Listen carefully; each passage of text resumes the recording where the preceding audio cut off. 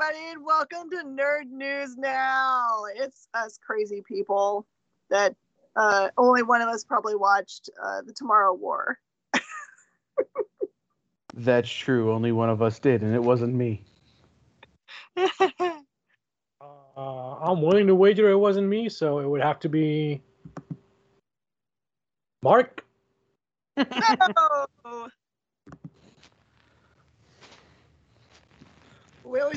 We always get stuck not talking about movies. I don't think so. I was gonna hit a softball right out into the middle of the field. Was it any good? I mean, I'm tempted. It's by really, it. I love it because what I love in movies is action, sci-fi. There are aliens that people have to fight, and there's time travel, and that's all that matters.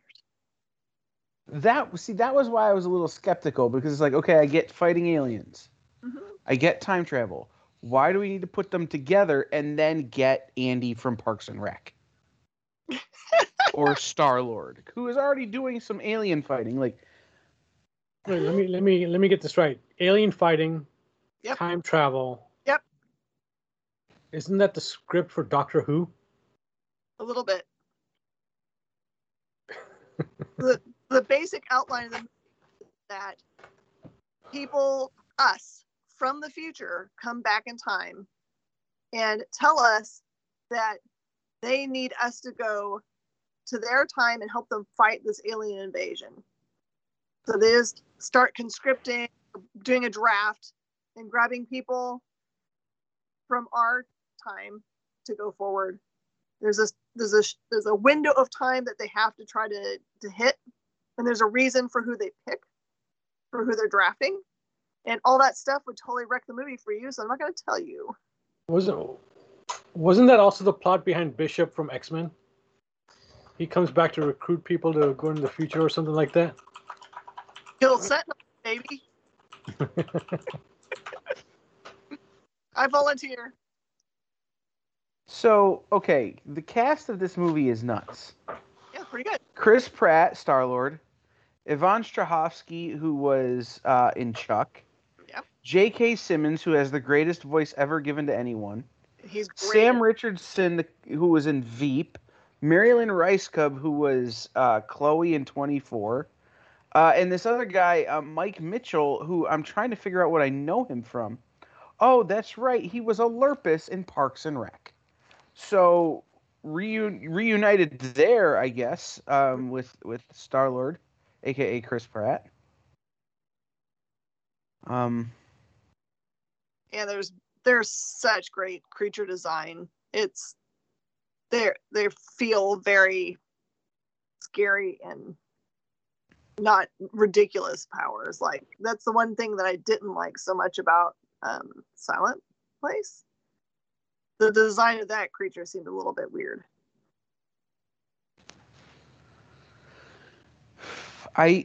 There's nothing about this movie other than the fact that they're mashing together too many different sci-fi genres to keep me from seeing this movie.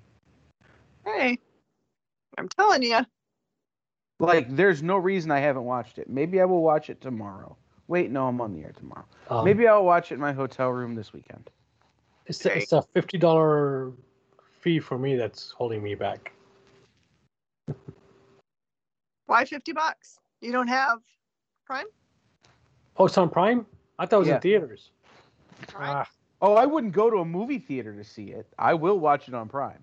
I might go to the movie theater and watch it in the movie theater. I think it's worth a big screen.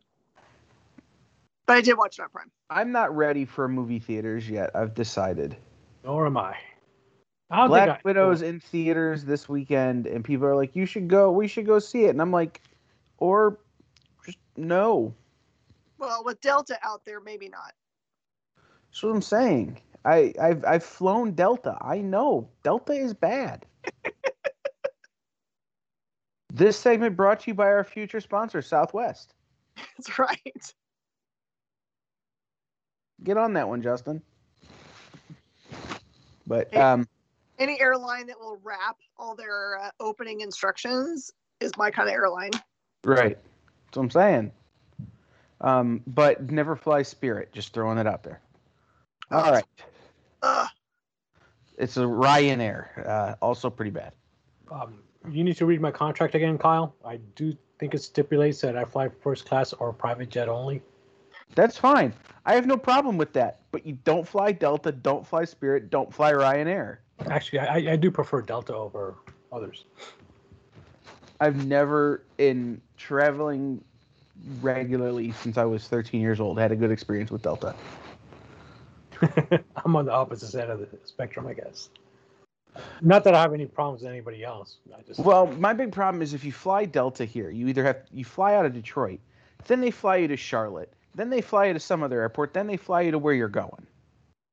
Or you can So just you go hub to hub to hub to wherever you're going. Or you can go nonstop. No, there's no such thing from here. That's what you get for living in the boonies, man. Mm-hmm. Dude, it's Detroit. It's not the boonies. Like I said, that's what you get for living in the boonies. Yeah. Okay.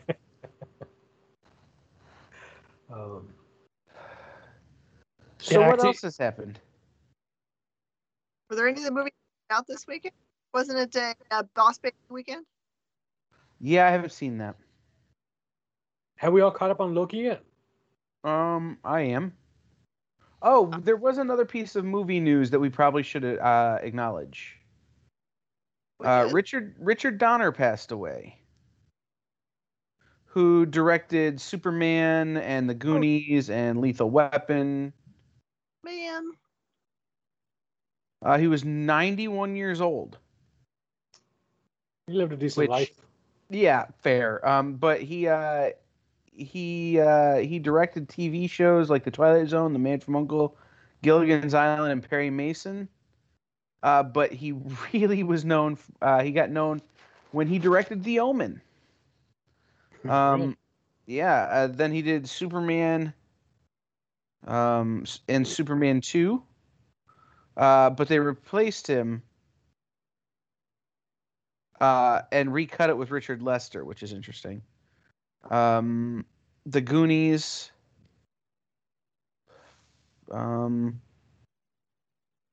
Yeah, I mean, those were the big ones. And then on news of his passing, Kevin Feige says that his entire career is only existent because of Richard Donner. So that's pretty great. Yep, that's nice of him.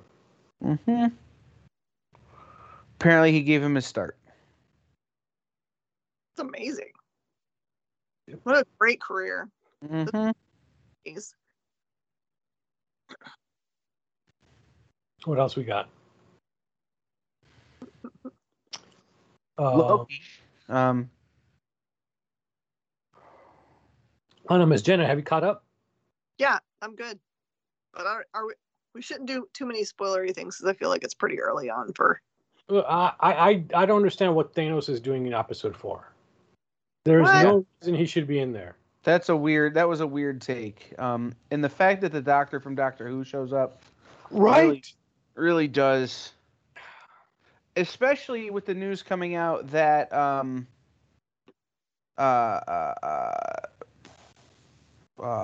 Sophia DiMartino would like to play the Doctor once Jodie Whittaker's done. Yeah, that's another story. But I mean, now that they've crossed over, can they exist in the same universe? I don't understand. Well, they can because they've done it before, where they had 3 Doctors all in the same timeline and universe. That little Christmas special they did. But the fact that Thanos stole TARDIS and brought him there—that's just ridiculous, man. Yeah. I mean, if you're gonna jump the shark, at least have a real shark or Iron. Right.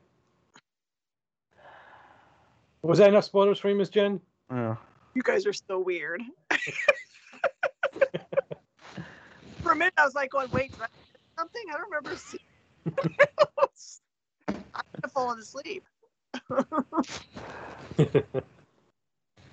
No, the big thing in this episode to me is the mid-credit scene. Like, the rest of it I found incredibly predictable. Yeah. And then the mid-credit scenes happen, you're like, oh, okay. Throw that all out the window. Mm-hmm. But yeah, up until that point, I was like, yeah, every trope in the book. Let's go. Yep. I'm not mad at it.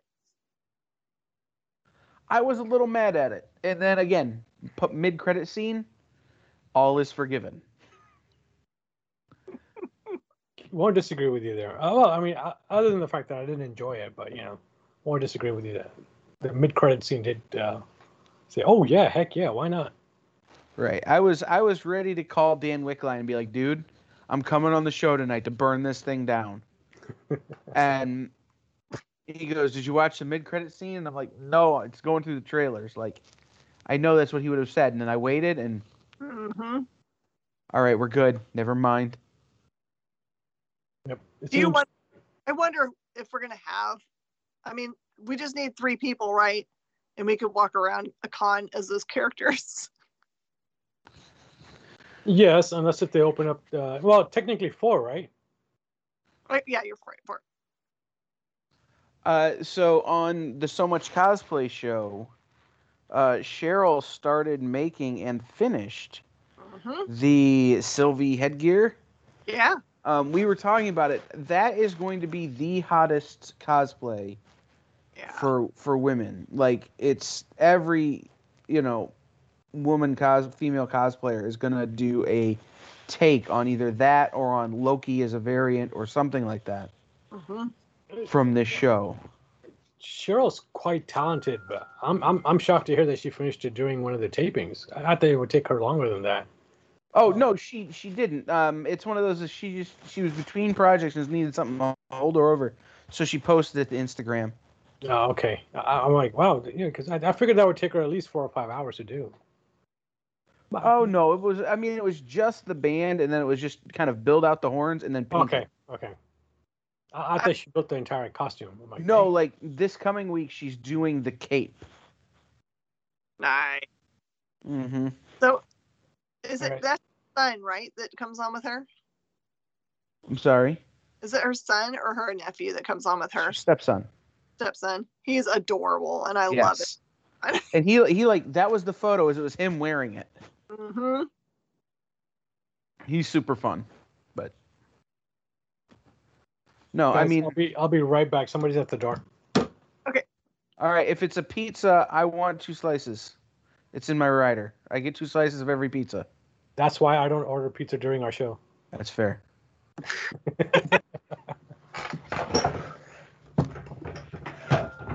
Let's see. What other movie news did happen? I didn't really pay attention. I'll be honest. This weekend was pretty much just 4th of July stuff for me. It wasn't fireworks. There wasn't really anything else happening, Did you have Steven Dorff making a fool of himself is a story we could talk about. Oh, I don't know this one. Steven Dorff calls out Marvel's Black Widow and other MCU films as garbage. Steven Dorff, who played Deacon Frost in Blade, says Black Widow and other Marvel Studio films are garbage. In fact, he said he feels bad. He feels embarrassed for Scarlett Johansson. Embarrassed for all the money she's made. Right. I mean, that's kind of what I was saying. I'm like, all right, Mr. Searching for Relevance. I mean, you were in Blade, bro. Like, what was that? 1784 when that movie came out. Right. I'm like, really not gonna hold up. Like, what makes you an authority on whether something's good or not? Now, granted, Steven Dorff has been in some great stuff, but like, that is not the flex to make if you want to have a future in big action films, because everybody who's going to be making big action films for the next 10 years, 15 years, are going to be disciples of what's happened in the MCU. I mean, I think that the music industry has figured out in the last week how rich a medium comics are, since all of them are trying to buy everything they can. Right. And we're not talking about physical copies. We're talking about they're trying to buy companies up. Yep. Like from what I hear, Jay-Z's part owner of CGC now.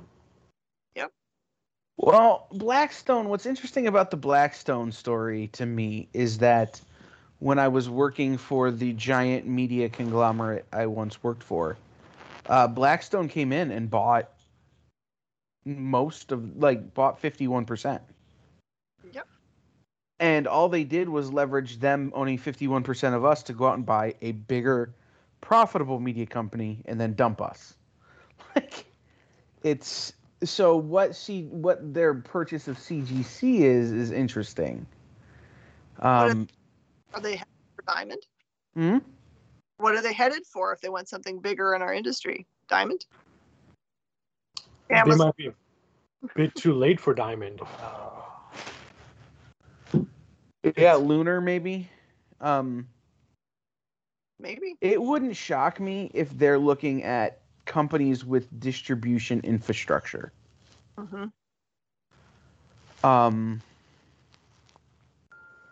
So Midtown or I'm sorry, DCBS, Lunar or UCS, whatever, right? Well, I mean, they could be looking at the relic of Diamond, the remnants of Diamond, saying, "Hey, And Diamond still we need distribution infrastructure." I don't know for what, but it makes sense based on the moves they're making. it is a great way to look at properties before they're released to everybody else. Because distribution right after the publishers, the distributors that see the product, and then then it goes out. So Right, but what is the music industry going to gain from that? well, music and film industry do go hand in hand. A lot of them are intertwined, interrelated. So they might be just looking to option them before anybody else gets a shot at it. I mean, maybe it's they're looking at they're looking for an IP farm. Yeah. Um, They could just be going after smaller publishers as well. You never know, because a lot of publishers do have their foot in the movie industry. Yeah, I mean that's entirely possible because Jay-Z does have the production house. And you never know. This could be what Bad Idea, for all you Bad Idea fans listening, that could be where they're headed as well. Yeah. Yeah, I think that there were some early moves that probably wouldn't be counted in that. Like, remember 2 or 3 years ago at New York Comic Con when Scout announced that they were starting with an entertainment arm and brought on Tennessee and I can't remember the other gentleman's name that were from the movie industry, entertainment industry. Well, that's where Charlie's from. Mm-hmm. Yep. But I think there's part of that there's some companies that are more set up for it than others for certain. But the buying of CGC, if they are just using it as a pawn, it doesn't make sense. Right. It could also be a consolidation. You pick up CGC, then you pick up something like a Sotheby's, not Sotheby's, but Hakes Auctions or Heritage or something. Wouldn't it be better to pick up Beckett instead of CGC? You get both cards and ooh. But Beckett's already such a. I mean, I think Beckett probably values higher than CGC. Beckett, it was $500 million for CGC. Beckett, you're probably looking at $1.5 billion because of what the card market is right now, and Beckett owns the coin grading company and CBCS is Beckett. Yeah, and CBCS. Yeah. I think you're probably looking at another $1 billion to pick that up. Whereas you get CGC, and like I said, you pair it with the acquisition of something like Heritage Auctions or Prestige or something where you can get. And if they're listening, both Jen and I will entertain any legitimate offers you guys may have. True, but only for my my real life model decoy. I meant for our shops, but yes, you can have that as well. So if you looked at that made public, the CGC agreement, it doesn't just have Blackstone. It has another, maybe, I think I saw another 5 names that were invested outside of Blackstone that were part of it, that were kind of like, it would be interesting to do the research and find out who all those players really are. Well, I mean, if you go down that rabbit hole, be prepared to kind of hate what you find out. And this is the thing that I've learned, because I went through this when I'm working for this giant multimedia conglomerate, and we just got bought by these 12 people, these 12 companies, and I kind of went down the rabbit hole, and it's, oh, okay, these 12 companies are all subsidiaries of one big company, and it's Bain Capital, and we're all going to get fired. You know what I mean? It's why never look at who owns Nabisco. Like, it's a weird kind of way that things have. I'm gonna use the word congealed, but congealed. Yeah. You know, in that part of that industry, you know, the food industry, Pepsi owns, you know, such and such owns such and such, or, as I like to point out, the Scheinhart Wig Company owns GE, owns NBC. Does Disney still own ABC? Yes. By the way, that was a joke from the show 30 Rock. Oh.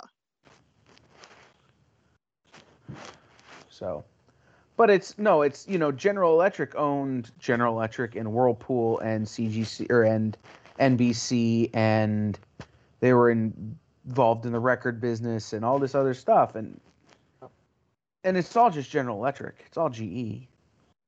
So I think what you're going to wind up seeing is that a bunch of those other companies are probably just subsidiaries or companies owned by people who are in the Blackstone fund.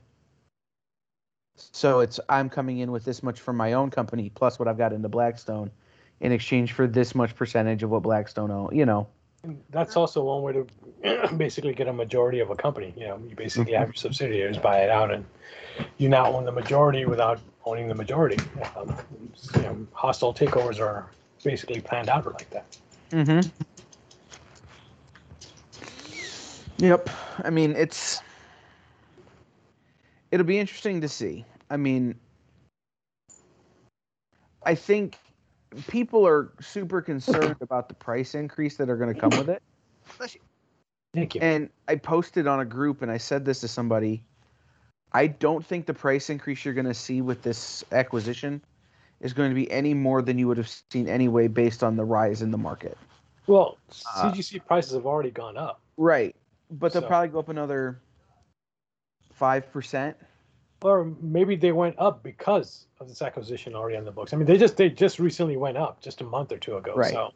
But over the next year, maybe you see another 5% increase, which is a lot, but I think that's probably where the market was heading with the demand.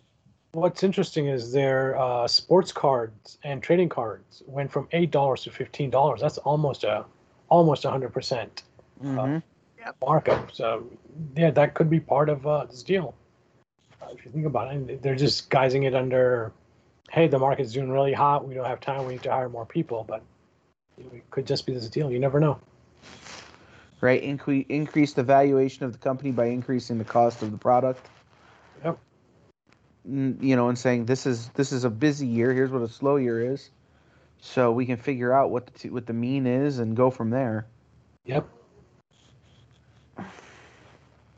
Wow, we've gotten really into the weeds on how company financial statements and acquisitions work.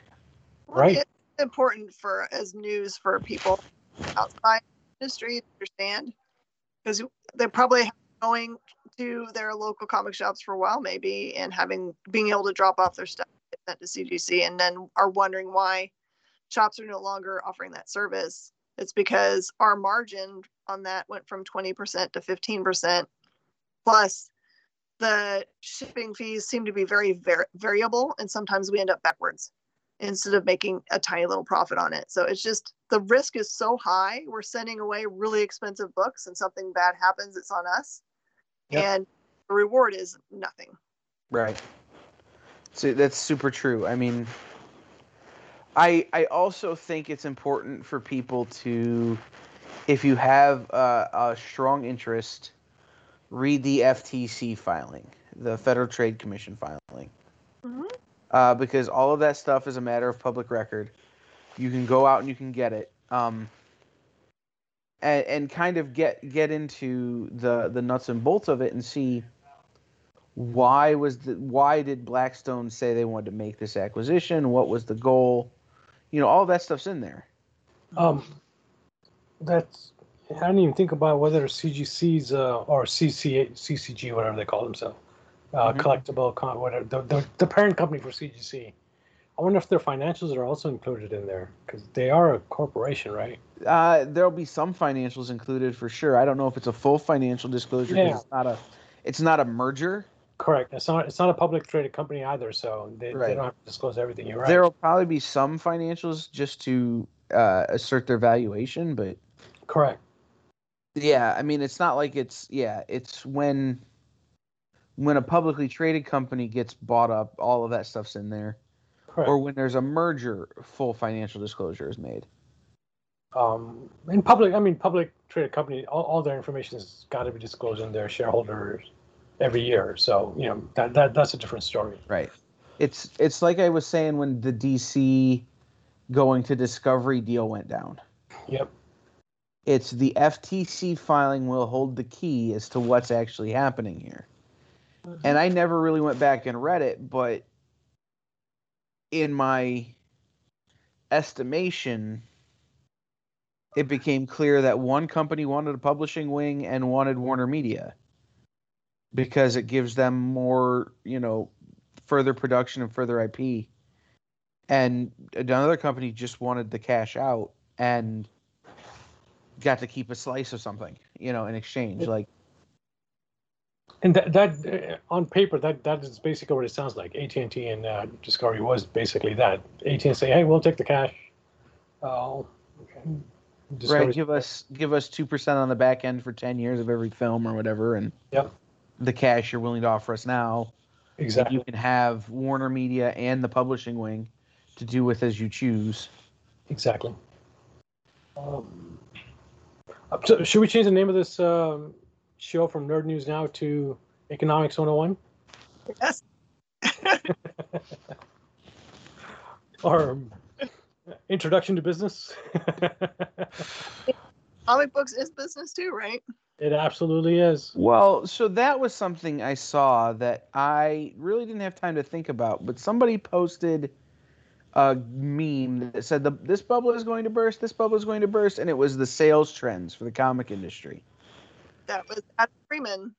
Yes, thank you. I'm going to pull that up so I can actually reference it with information. With data. So, and we've discussed this so-called bubble before on the show, so it's nothing new for our audience, hopefully. Right, but it shocked me the trend, the trend line that was on there. Because the best year I ever had as a retailer, according to this, picture he shared, was the worst year the industry had in the last 8.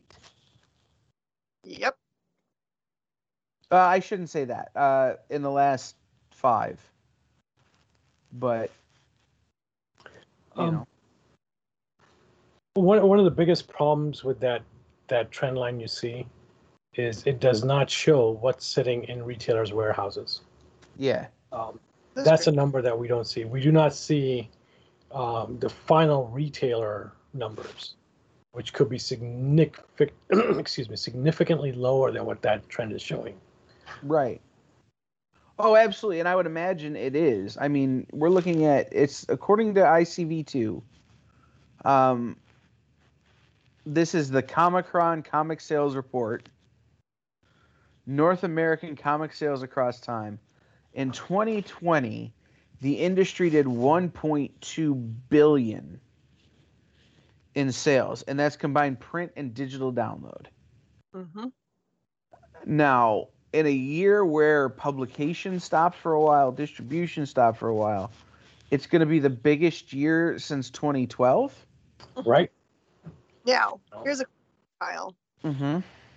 We just started in the last 2 years to have Comics Hub information included there, which are actual sales through numbers. So I wonder if that has helped that data just for those last 2 years or not. Sure. Oh, absolutely. I would imagine it is. But what I'm saying is that number to me seems like an anathema of reality.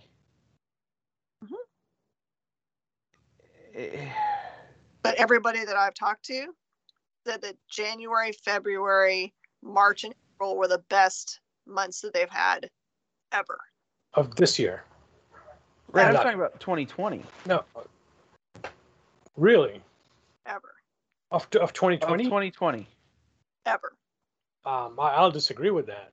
Yeah, no, Jen, Yes. you keep saying ever, but we're asking you to confirm that they said the first 4 months of last year hmm were the best they've ever had.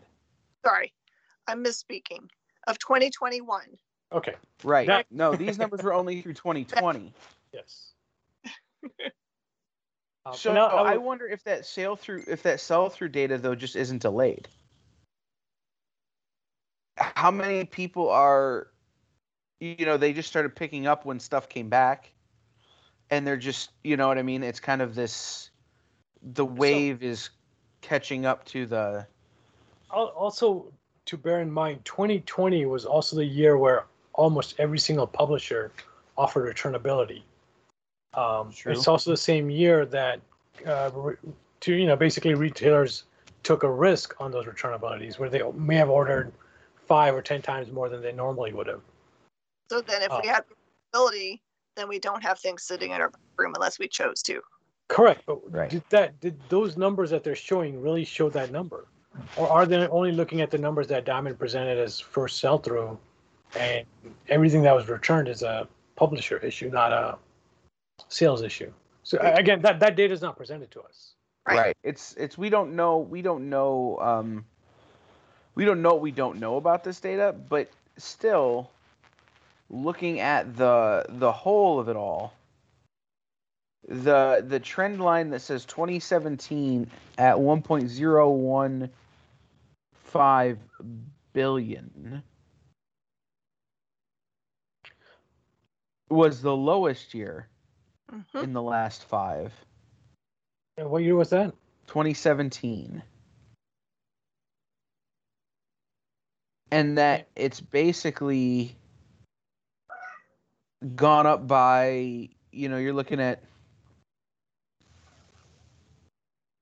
500 million every year since. I'm gonna just as an example, I'll look at our numbers for what was the last 5 years, 10 years? Yeah, last 5 So- years. This chart goes back to 2012. But my best year as a retailer was 2017. And it trended down since then. Now, part of that was I was terrible. I was not the world's greatest retailer.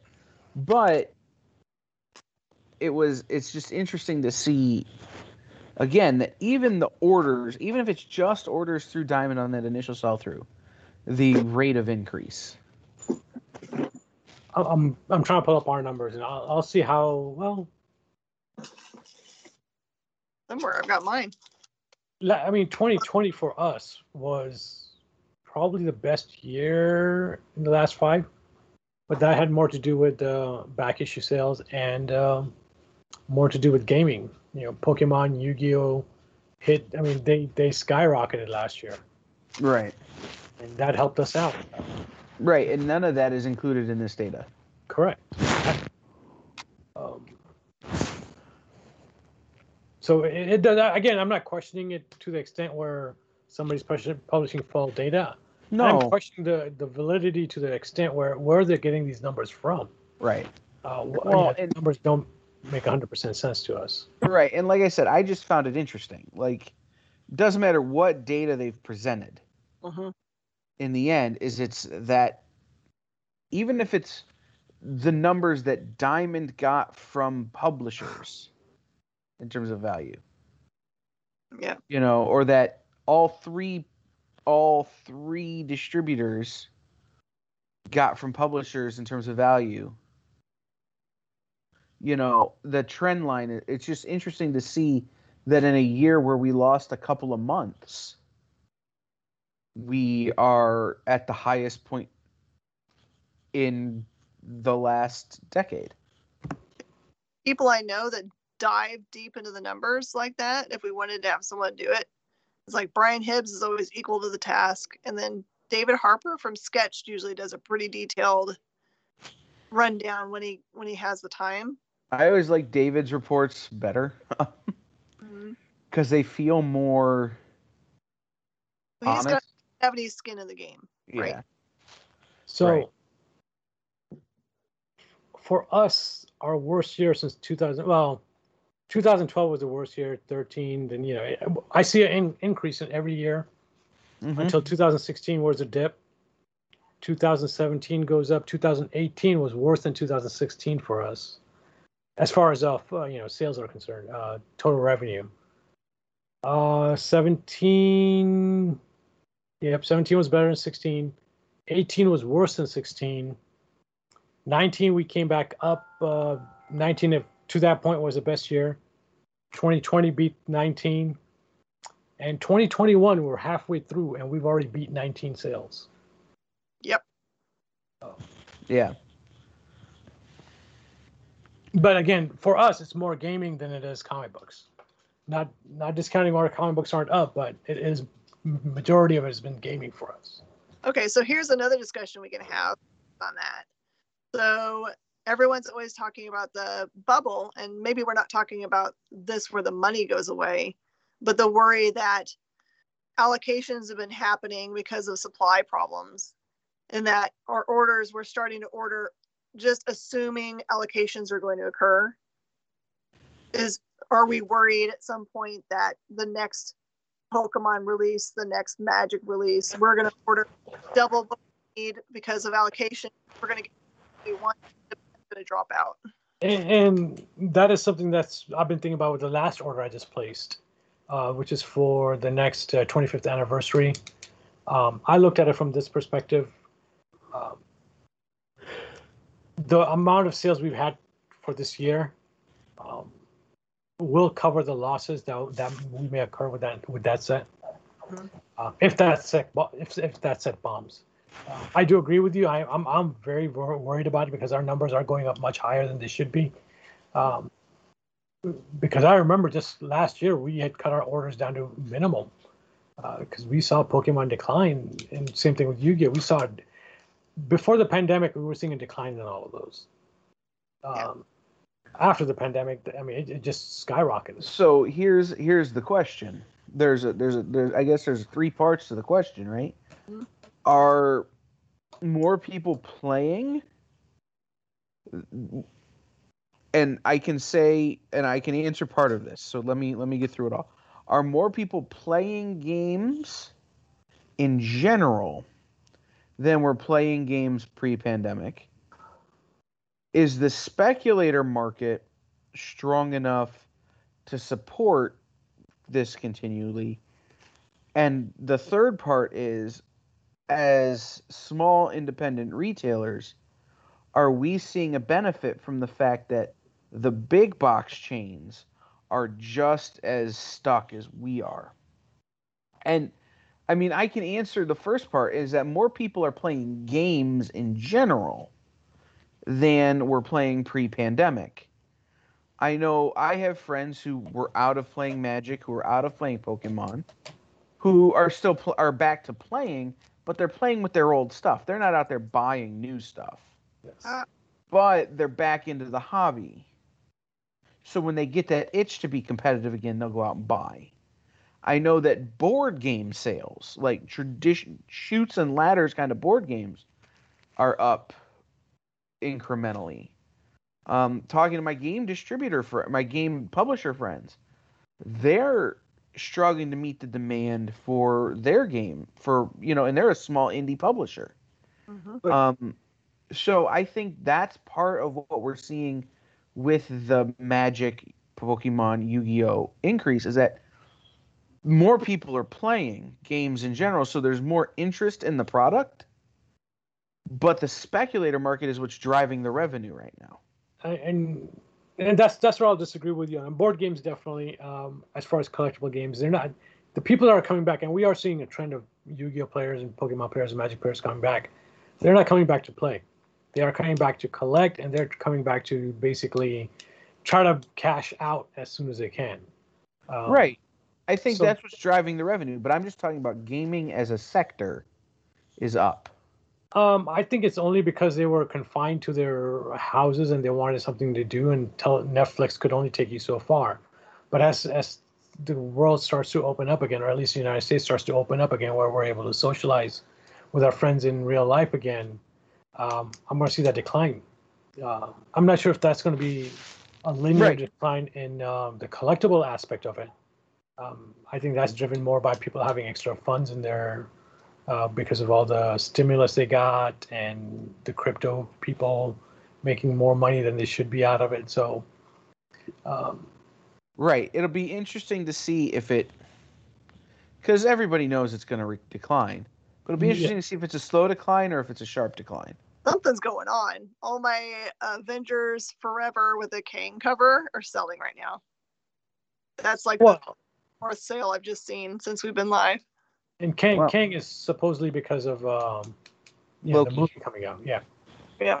Ooh, I don't think. Okay, going back to that, it is a good theory that Kang, could be in Loki.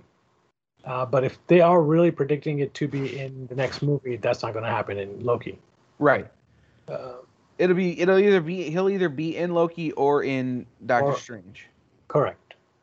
And my bets are more towards Doctor Strange than it is towards Loki. So we'll see how that turns out. Are we done with that topic, Ms. Jen? I think so. I think we've just to let everybody know, like, collectibles are a great amount of fun. Just be careful that you don't only buy things to make money out of them, because that becomes a job instead of something you enjoy. Make sure you also enjoy it. Kyle? Yeah, I mean, I'll tell this story. When I bought my store, I loved working there. When I closed my store, I hated working there. Yeah, I've expressed the same thing. Ms. Jen knows. I'm tired of it. So when my life became more about talking to accountants and lawyers than talking about Superman, I got really bummed out. And again, part of that goes to I was not a great retailer. I was really good at selling comics. I was really terrible at running a business where I wanted to keep most of my product. There's a balance to be had there. Yeah. Sure, Miss Jen has a pretty decent collection. I've got a pretty decent collection. Right. Miss Jen, you don't have a decent collection? I have a long box and a short box that I have not added to since 1995. Oh, wow. Okay. I've got a decent collection. Well, I mean, that's what I mean is it's like the business I have now, I'm much better at, because it's not like I want to keep what I'm doing. Like, I'm making stuff to put out into the world. Yep. Rather than collect. And so that was my big problem, is I was always the collector who owned the comic book store, not the businessman who was selling comics. And so, yeah, when I took my hobby and tried to make it my job, it was not good. And that's my big worry, is that I see a lot of people who are so passionate right now about Lego or gaming or whatever, and I'm like, yeah, but in 6 months you're gonna hate having to list individual Lego pieces on eBay. But 20 years from now, they're gonna have nostalgia, and it's gonna come right back to them, and they're gonna be addicted once again. Mm-hmm. And that's a trend we see in comic books as well. The 90s was just that.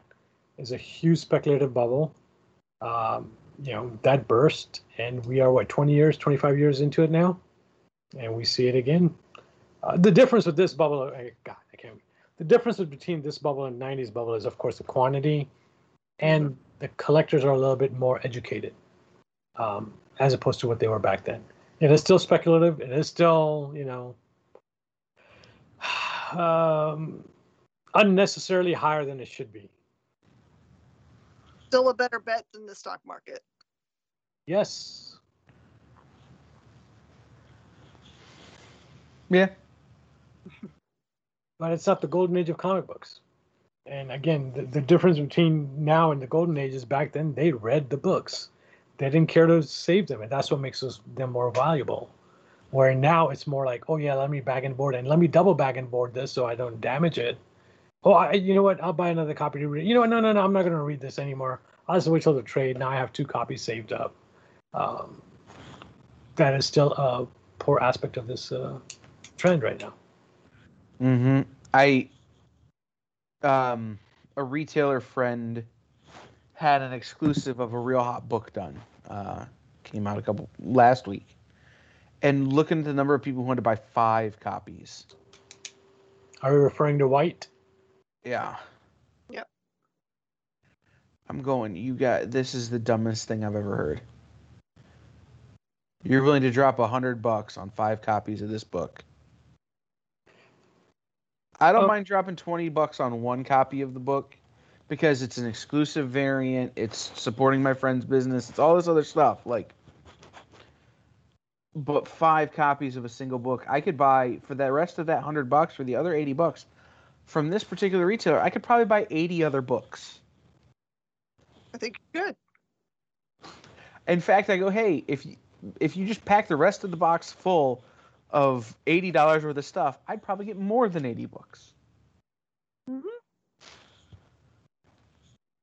So, I mean, what are you investing in? What are you investing in your enjoyment, or are you investing in, gee whiz, someday this book from this company nobody will have heard of in a few years unless things change? Well, in fact, I was just talking to a customer a little bit earlier. I don't know if you guys have heard of the game MetaZoo. We keep getting calls for it left and right, and I have a significant amount of money tied into pre-orders on it, which I'm a little skeptical about. But he just told me, he earned about $12,000 selling it, selling cards and boosters he got from the Kickstarter. And he did the wise thing where he turned it around and not just sat on it trying to see if it'll make him a lot of money in 5 years or 10 years. The people buying 5 copies, that is something that, well, at least we hope that's what they're doing, is where they're trying to, cash it out right now.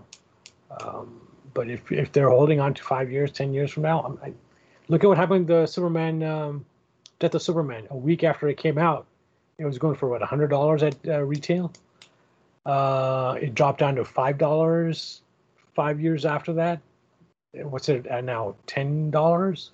And these I remember when it was $0 and I was giving them away for free, and then it went back up to $5. And I went, oh my God, this book is worth money again. And you can probably hear people when they were standing in line saying, oh yeah, I'm buying X amount because this is going to pay my kids' college tuition. Yep. I think we've probably seen the same documentary about it. Did they? And it might, if he stayed dead. Yes, absolutely. That would have been the changer. If he did stay dead, that book probably would have held its value. I mean, it's still worth $10 for something that printed 2 million copies. Mm-hmm. X-Men is still climbing right now, which is shocking to me. That had 5 million copies made. X-Force #1 is climbing because that. Well, and just as a point of reference for people watching, X-Men, or how many copies? 2 million copies of Death of Superman? Yeah, 2 to 3 million. I forgot what it was. Yeah, the biggest book in recent memory is 600K. Yep. How many did Star Wars have? It wasn't near Berserker numbers. I thought it was higher than Berserker numbers. Maybe I'm wrong. My apologies. It might have gotten to 1 million. But I thought there was one that was 500,000 a few years ago, and I can't remember what it was. I just remember hearing a publisher brag that they had done something at 500,000. Yeah, maybe that was Star Wars. I don't know. But yes, Star Wars, or might have been one of the DC 1000s, Superman or Batman 1000. But just to let everybody know, on an average month, I think maybe one or maybe two books might break the 100,000 mark, even if they do. Right. I mean, you have companies like Behemoth that are growing faster than they can keep up with, and they're printing 40,000. Yeah. You know, 40,000 is high for independent. Right. That's huge. Those are massive numbers. Like, so it's, I think it's important to remember the difference too, just to point it out, there's not as much supply as there used to be. So the bubble is maybe more stable. Do you guys remember those things? Probably not, because you're not 90s children, but it was like you'd put it on the end of a straw and you'd blow it up and it'd be this balloon that you could punch through. Yes, absolutely. You put like jumping beans in it. Mm-hmm. Hey, That's the bubble we're looking at now. How old do you think we are, Kyle? Hey, I just know that in the 90s there was nothing cooler. Right. In fact, if we can find that again, I'm sure we'll probably still have fun playing those things. Right. But I assumed by the 90s you both had better things to do with your time than watch Nickelodeon. No. Watch the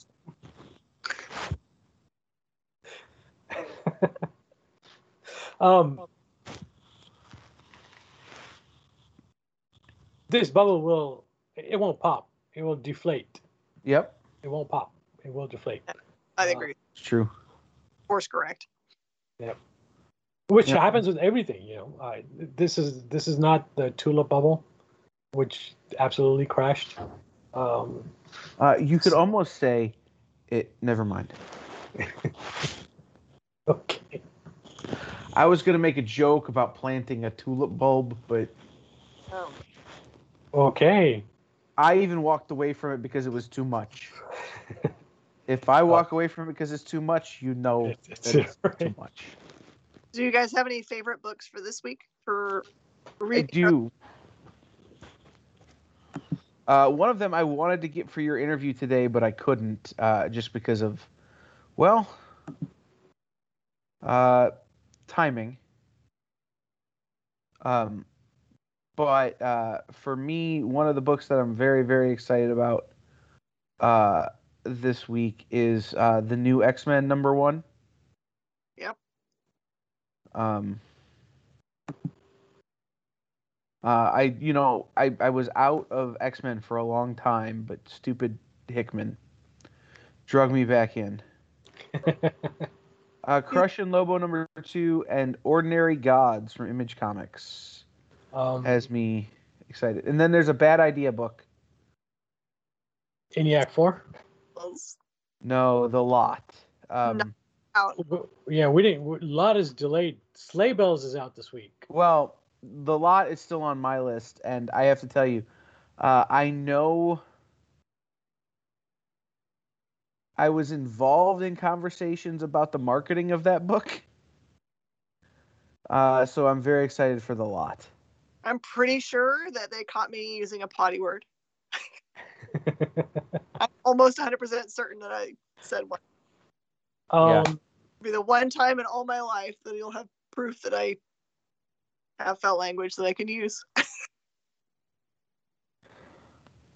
I think we've heard you use foul language before, Miss Jen. Mostly it's quotes. I can do it. So if it's a movie quote, I'll use language. But I'm not original enough to come up with my own. I would use awkward foul language in appropriate ways, probably. One book I think a lot of people are going to overlook is Blacksmith by Ahoy. I think that looks interesting. I've got that on my poll.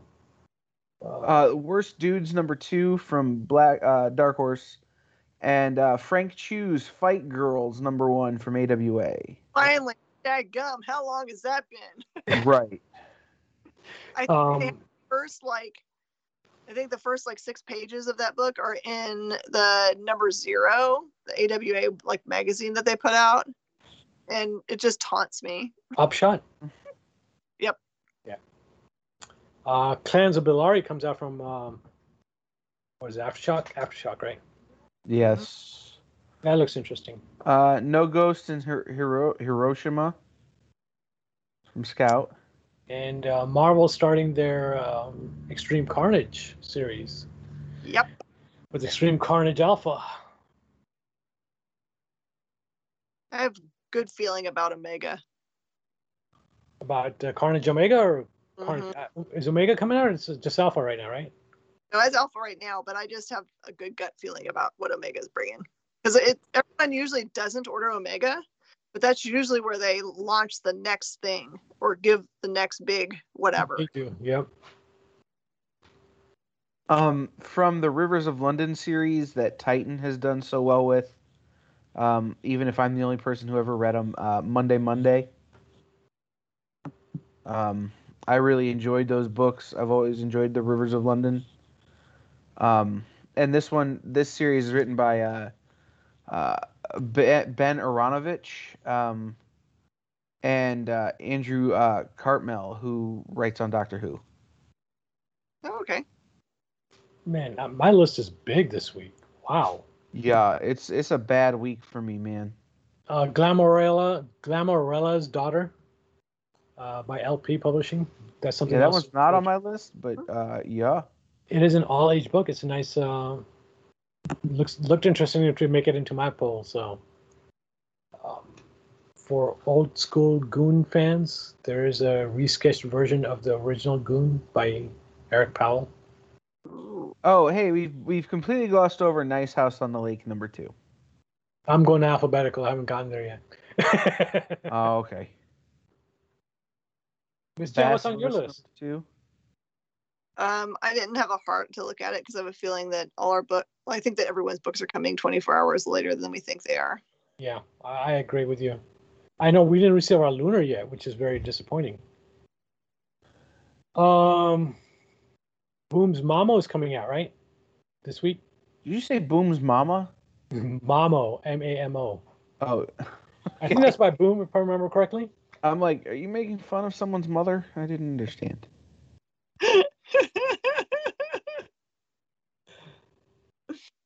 Man Goat and Bunny Man concludes this week. Yay! That has been so good. Yes. I want Ooh, I want to get Cheryl to make me a Bunnyman costume. you're nice. Yeah, that would be cool. Yes. People are like, what are you from? I'm like, you don't know? I'm not gonna explain it to you. Oh, you know what they need is that bunny from, what was that show? Dystopia? Yes. I cannot believe they're not going to continue that. That's disappointing. What, Man Goat and the Bunnyman? No, Dystopia. Oh. Utopia. Oh, Utopia. I'm sorry. Yeah, Utopia. Ah. I think I actually contacted everyone that I could think of and said, please tell me you're going to make The comic. a coffee table book of the book. No one jumped. I'm like, come on now. This can't be the first printing of this, is it? I have on my list Batman Damned trade paperback. It's the first time they've done it in trade. They've had a hardcover out, but not softcover. Correct. Okay, I was going to say this can't be the first. Masters of the Universe Revelations #1 this week. WWE The New Day, The Power of Positivity #1. Yep. I want when I'm going to work on getting an interview with The New Day, just because I want to ask them about Bootios. Skybound X this week as well. We'll find out what it all is about. Right. But I think, Ms. Jen, what's your thought of us having to FOC all 5 covers before we see #1? Or all 5 issues before we see #1? I had to be conservative, and every single time it made my stomach upset because, I might be making the wrong choice. I agree with you. I went a little bit more aggressive than being conservative. Just more of a thank you to Skybound and Robert Kirkman for everything they did for us last year, and Image as well. You know, them along with a lot of other publishers, they stuck up for a lot of retailers. They helped out a lot of retailers. So this is one of the times. I'm doing the same thing with the Mad Cave They helped out retailers with their own money. I do the same thing with Boom. I order more than we really need, or just more of a thank you than anything else. Same thing with Bad Idea, and again, a lot of publishers out there. So I did go a little bit more aggressive than conservative on. But let's see how that goes. But I do agree with you. I went a little conservative as well.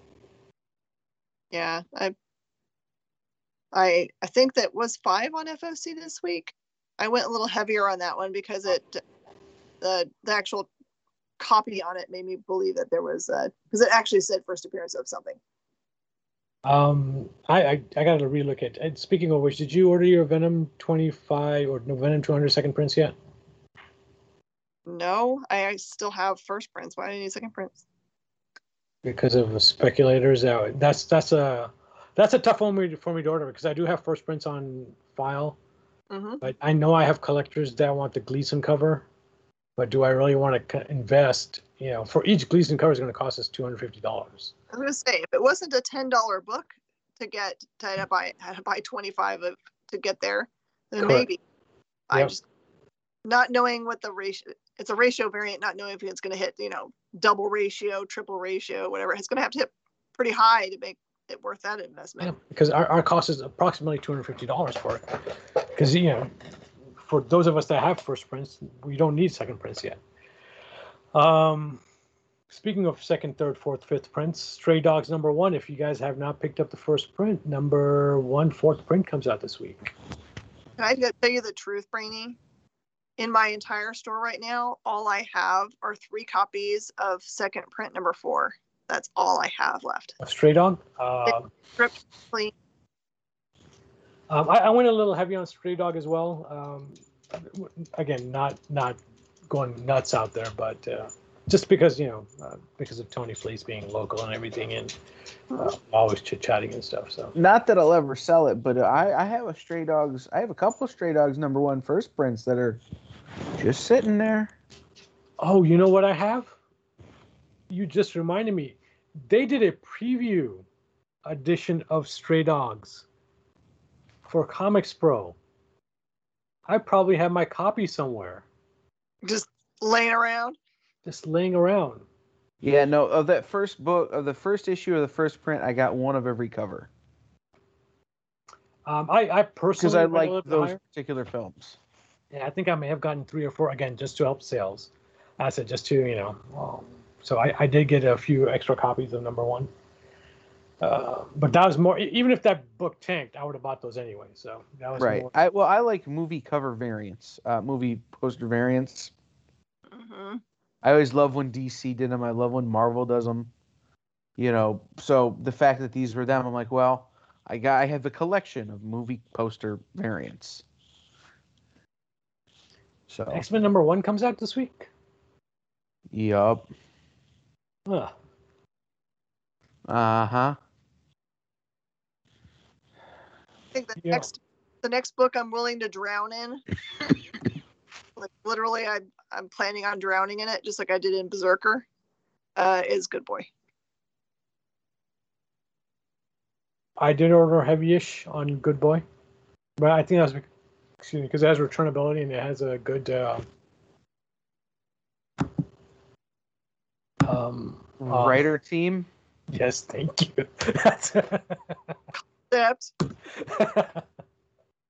Because Dr. Christie will come there and find you and make you pay for not supporting her book. What?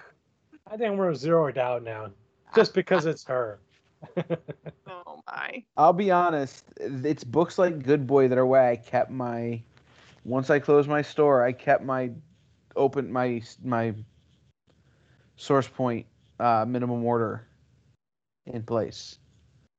My standing order stuff. Like it's not nearly what it once was, but I want to support Source Point because they're my dudes, and the books they put out, like if I do 4 shows a year, I'll sell them. I'm not worried about it. So let me keep that in place. And it's books like Good Boy that keep giving me that, and Broken Gargoyles Volume 2, and both Christy Blanche books, ironically, and the new pulp stuff that Josh Warner's doing. Huh? I think they just said they sold out the Broken Gargoyles that just released. Mm-hmm. You know, and you know, I know there's some stuff coming down the pike from a friend of ours who still owes us all much ice cream that you know, that give me faith in what they're doing. So I shall not read any of his books until he buys me that ice cream. that's We need fair, to go Brady. together, and we'll just drown in ice cream. Oh, yeah. We'll roll back to the hotel. See, if you guys got to come here just to go to Pee Wee's with us. Pee-wee's. It's an ice cream stand. Interestingly enough, the very first comic book store I started shopping at was called Pee-wee's. Yeah. Funny.